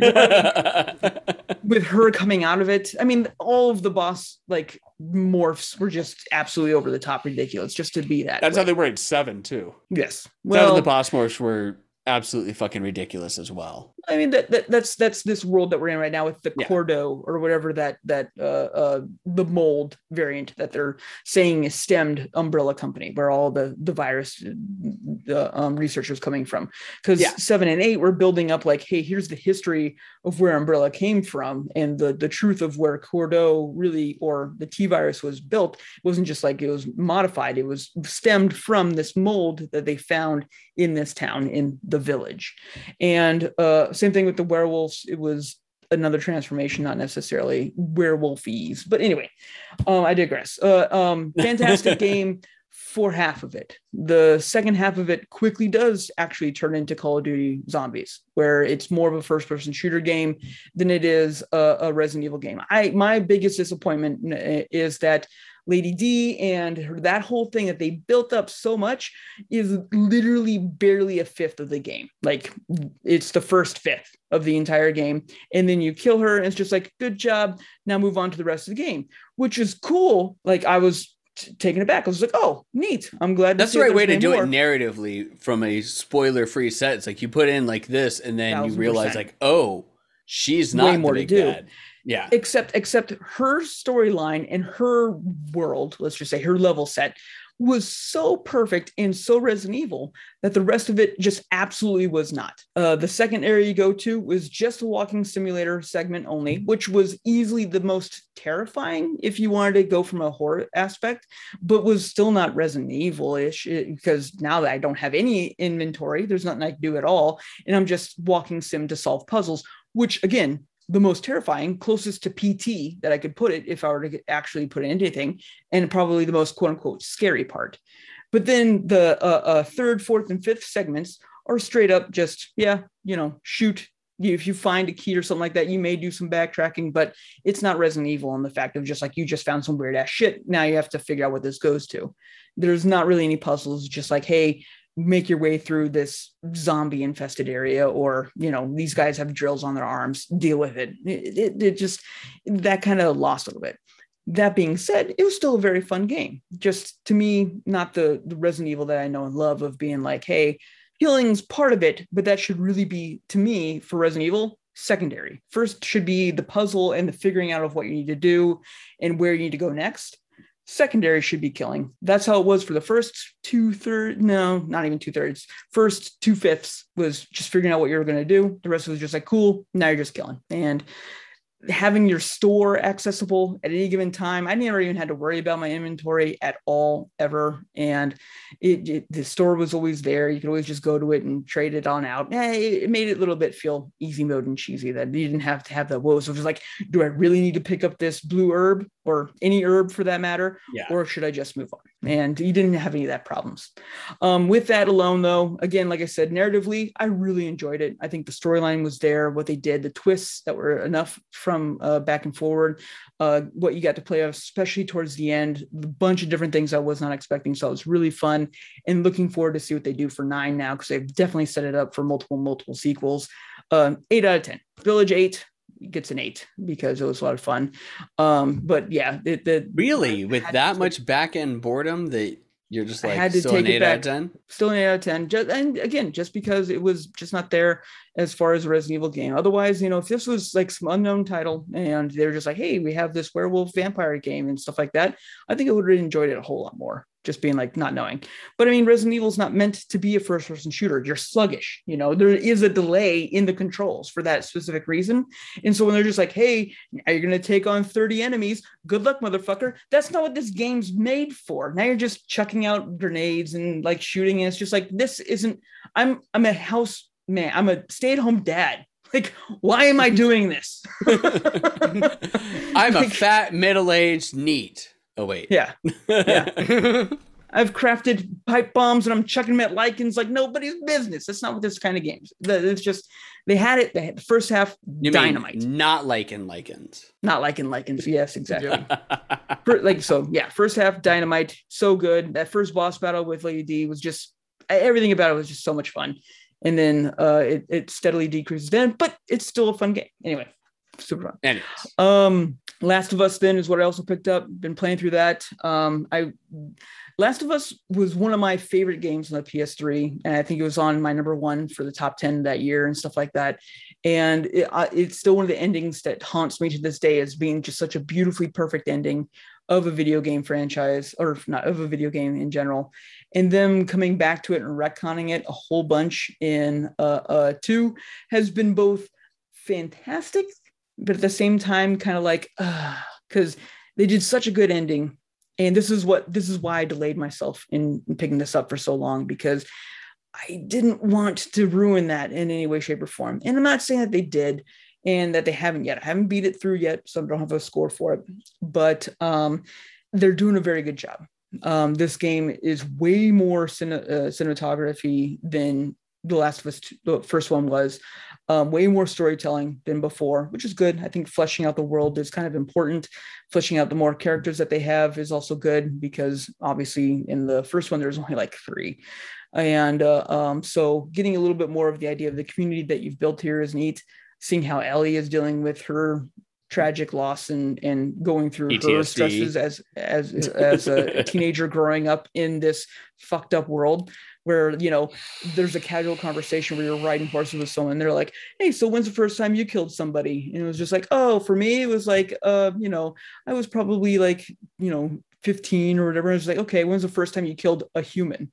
And it was just like, oh shit, now we're getting into like a real conversation. Because yeah, you can kill an infected all you want and all that jazz like that all the time, because you have to survive. But when you kill a human, it's a bigger deal. And them talking about it, and not just kind of like a blasé, like just being like, like, I know you've killed a human because I've killed a human, and that's just what we have to do now to survive. And then being like, yeah, I did it when I was like 10 and I was like 12. And one of them was just like, yeah, someone was going to try to rape my mom, and so I stabbed the motherfucker. And it's just like, yeah, you were 12. Good. You know what I was doing at 12? Picking my fucking nose. It's just like, Jesus, this is just really good storytelling, how it is, and how like growing up in the apocalypse is going to be way different. I would know, because I've done it like 3 times. As a 37-year-old, I've lived through about 4 apocalypses so far this year. At least. I mean, every one of the Darksiders game, that was one, right? Okay, that's 3. Like, is that it? We lived through Y2K, lived through all that stuff. I think I can. Y2K, the non-apocalypse apocalypse. The one where we all sat there at midnight. Actually, sorry, we all sat there at midnight the day before and just sat there and watched Australia and went, well, nothing happened. At least that's what the smart people did. Y2K for me was 16. So that was a weird time, because I was just like, I'm ready to go like party. And everyone I was partying. Yeah. I was 18 at that time. I couldn't drive yet. Still couldn't. I was like, January 1st, I want to go drive. And I was like, can't, TV's closed. Fuck. That's right. Yeah, because Jason's birthday, as I think we've talked about before, his birthday is January 1. So we generally have a good party for his birthday, because that is his birthday, and also the celebration of the world going around the sun one more time. But that's beside the point. Anything else, Jason? Again. No, I think that's I think that's it. I think there was something else I played for sure, but I can't remember off the top of my head, so it must not be that important. Wasn't that memorable? Exactly. All right. Well, thank you everybody for joining us for the I Beat It First podcast. We know that you have many choices in podcasts, and apparently you chose wrong and listened to us. But thank you anyways for joining us. You can find us at twitch.tv/ibeatitfirst, where we stream the podcast when we record. We also do cutscene and patch notes on Twitch every Monday.